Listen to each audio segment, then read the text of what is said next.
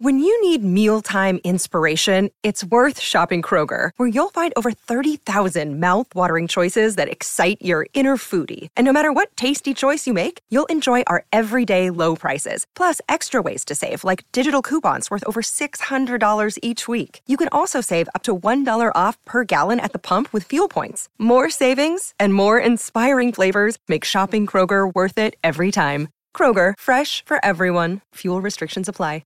Another day is here, and you're ready for it. What to wear? Check. Breakfast, lunch, and dinner? Check. Planning for what's next and how to save for it? That's where Bank of America can help. For your financial to-dos, Bank of America has experts ready to help get you closer to your goals.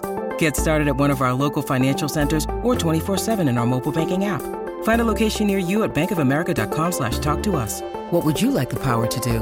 Mobile banking requires downloading the app and is only available for select devices. Message and data rates may apply. Bank of America N.A., member FDIC.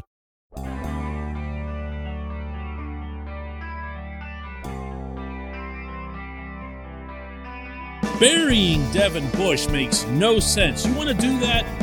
Go nuts. You'll do it without me. Good morning to you.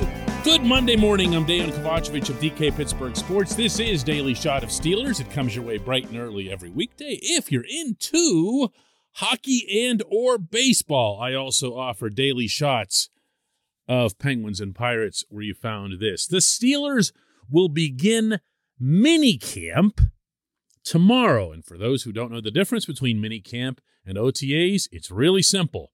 You got to show up for minicamp. Otherwise, to the naked eye, it doesn't really look all that different. The uniforms will be the same. The drills will be about the same. There's a slight adjustment to the time of day that it runs. It goes more toward the afternoon as opposed to the morning. But otherwise, it's just another 3 days of stuff for which you've got to show up. And given the attendance the Steelers have already had at OTAs, it's going to be virtually no difference at all. There will also be almost no way to gauge performance of any kind. You'll see, hear, or read about the occasional pass downfield to so-and-so who reached up over another guy to make a catch, because that's what you get out of 7-on-7 or even 11-on-11 no-touch drills. But you're not going to hear a single word, for example, about how Devin Bush is doing. And there might not be a more pivotal swing vote on that defense than number 55.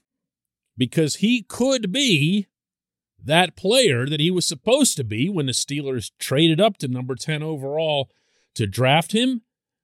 And, for that matter, the player that he was for the most part as a rookie, or he could be that player that we saw coming back from the ACL, who was both ineffective and maybe more alarming. At times looked like he just wasn't all there. How much of one leads into the other, I don't know. I'm not his personal psychiatrist. But I do know this. Burying Bush, or even lowering the bar for his expectations, would be a big, big mistake on the Steelers' part, and it's one that they absolutely won't make. For one thing, ACL surgeries aren't insurmountable. He did come back and play in the National Football League. A full season, Bush did. And while he didn't play anywhere near the level he should have, he did play. He was out there. He was taking snaps. He didn't crumble. He didn't fall apart. And with the additional year of healing, recovery, re-strengthening the area around the knee, and just the confidence that comes with being able to push off it without wondering or worrying whether this is going to be the time that it goes out again.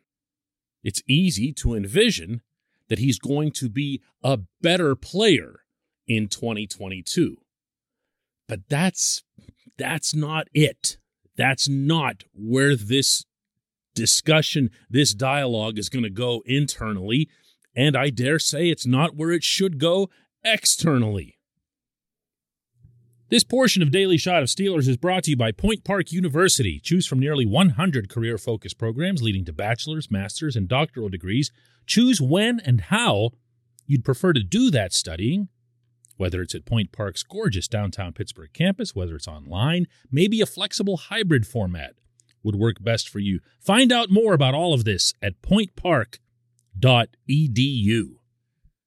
This is a little bit of what Bush had to say to us late last week at OTAs regarding his own view of the coming season and his own expectations of his performance. I don't think I got nothing to prove for real because, I'm a first rounder. I'm a top 10 pick, and that's never going to change. So, I don't think I got to prove anything to anybody. I think more so I just got to go out there and play football. And I think my mentality for real is going out there and being a football player again. Good for him. That's the right reaction. That's the right approach. The right attitude, but it's got to be backed up. And part of that is recognizing and really embracing where it is that you're supposed to be. So I'm going to give that a shot here. This is a defense that has T.J. Watt, Cam Hayward, and Minkah Fitzpatrick on it. And that alone, if you put those three guys on the field with 8 pretty much NFL average defenders, you'd have a decent defense. But that's not the goal here. That shouldn't be the goal here. And the one player who can make the single biggest difference in that regard, with all due respect to the acquisition of Myles Jack, who will be Bush's partner on the interior there, is Bush.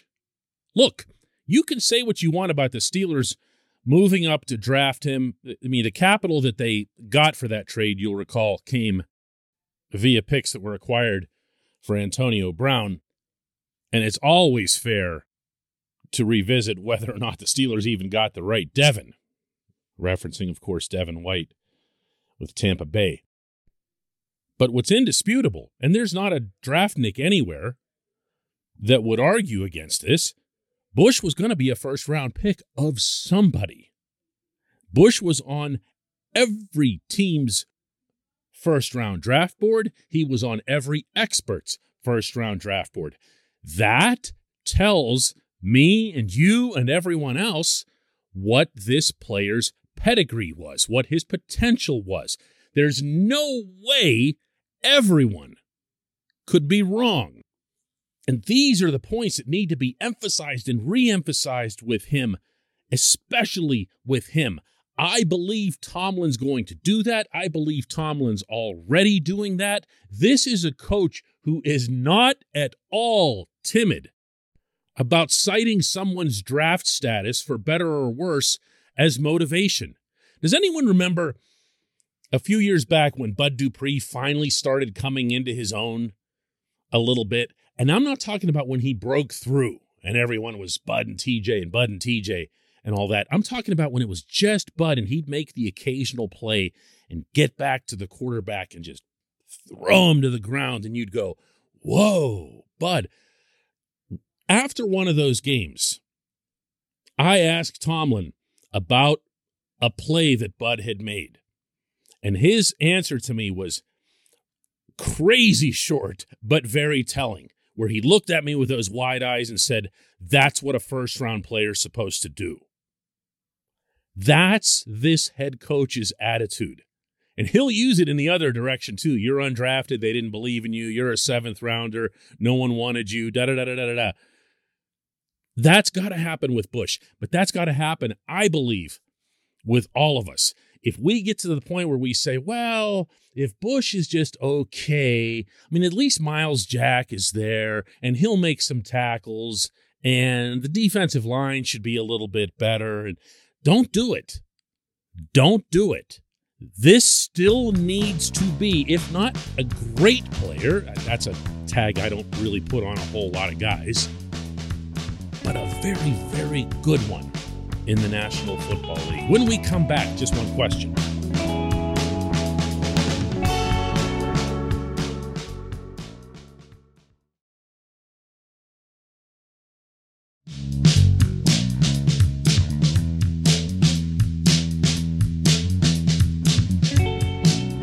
back. It's time for Just One Question, and that's brought to you always on this program by the personal injury law firm of Luxembourg, Garbett, Kelly, and George. LGKG. They represent people who are hurt in car accidents who need assistance with workers' comp and medical malpractice claims. The attorneys at LGKG have been designated super lawyers, capital S, capital L, for the past 15 years. And yes, that is a real thing. The super lawyer designation is reserved for the top 5% of all attorneys in Pennsylvania. Learn more about them at lgkg.com or by calling 888-842-5454. And today's J1Q, it's a good one too, comes from Anthony Gerard, who asks, do you see the Steelers picking up an outside defensive lineman? I don't. The Steelers always carry 6 D linemen on the 53-man roster, and they've already got their 6. The starters are going to be Cam Hayward, Tyson Alualu, and Isaiah Loudermilk, with the backups being Montravius Adams, Chris Wormley, and DeMarvin Leal. If Tuitt would have come back, they would have been carrying 7. They would have been forced to for the first time since I can remember. And if Omar Khan was to get another defensive lineman, that would have forced him to waive one of the current 6 to the practice squad, and I don't think they want to do that because that individual is going to get poached by another team. Anthony, there's a lot in this, and you're undoubtedly going to be right on at least some of it. However, I'm going to take a couple of issues with what you've got here laid out. The first is that Loudermilk is some kind of cinch to start. I don't buy that. Loudermilk is going to have himself, I believe, a breakthrough type of performance at training camp and in the preseason to establish himself as some kind of starter, although, as you know, certainly from your level of knowledge, there's going to be a rotation with these guys regardless. My feeling is that you're going to see 2 defensive linemen more often than not, so let's start with that. When you do see more, I have a feeling that you'll see Tyson Alualu in more of a defensive end position. He has done that in the past. He can do anything. This is a very, very good football player. He's going to be responsible with his gaps no matter where you line him up. He's going to stop the run no matter where you put him.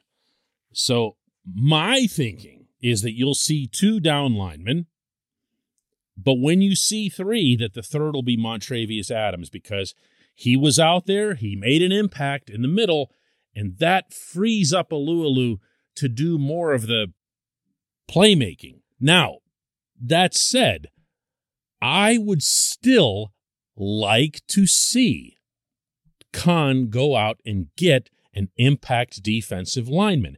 As you yourself point out, had Tuitt not retired, the Steelers almost certainly would have gone one above their usual norm and carried 7 defensive linemen in the season. So it's not, unthinkable. But also, you can move one of these other individuals. I don't see Chris Wormley, for example, as some kind of untouchable. And it felt like the way you posed this that you do. And I'm not sure why. Wormley had exactly 2 significant games in 2021. Not coincidentally, they were both against Baltimore, his old team. Not coincidentally, as I was getting at in the first segment, this came after Tomlin would spend the entire week teasing him that the Ravens not only let him go, but let him come to a team inside the division. As Tomlin would say openly to Wormley, when a team lets you go or team deals you inside the division, they're telling you what they think of you. Tomlin actually said this to him on both of those weeks. Got him super fired up, played great against the Ravens. That's fine. There are 15 other games on the schedule. And honestly, I feel like the biggest point to make here, as it applies to the defensive line, is that without Tuitt, there is a very, very good chance you're going to see 2 down linemen more often than not. And if that happens, I'm sorry, but 6 is plenty. It just might not be the right 6. I believe Khan needs to continue looking, beat down the bushes, Find them somehow, somewhere. You got $10 million. That buys you a whole lot of D linemen. I appreciate the question. I appreciate everyone listening to Daily Shot of Steelers. We'll do another one tomorrow on the morning of minicamp.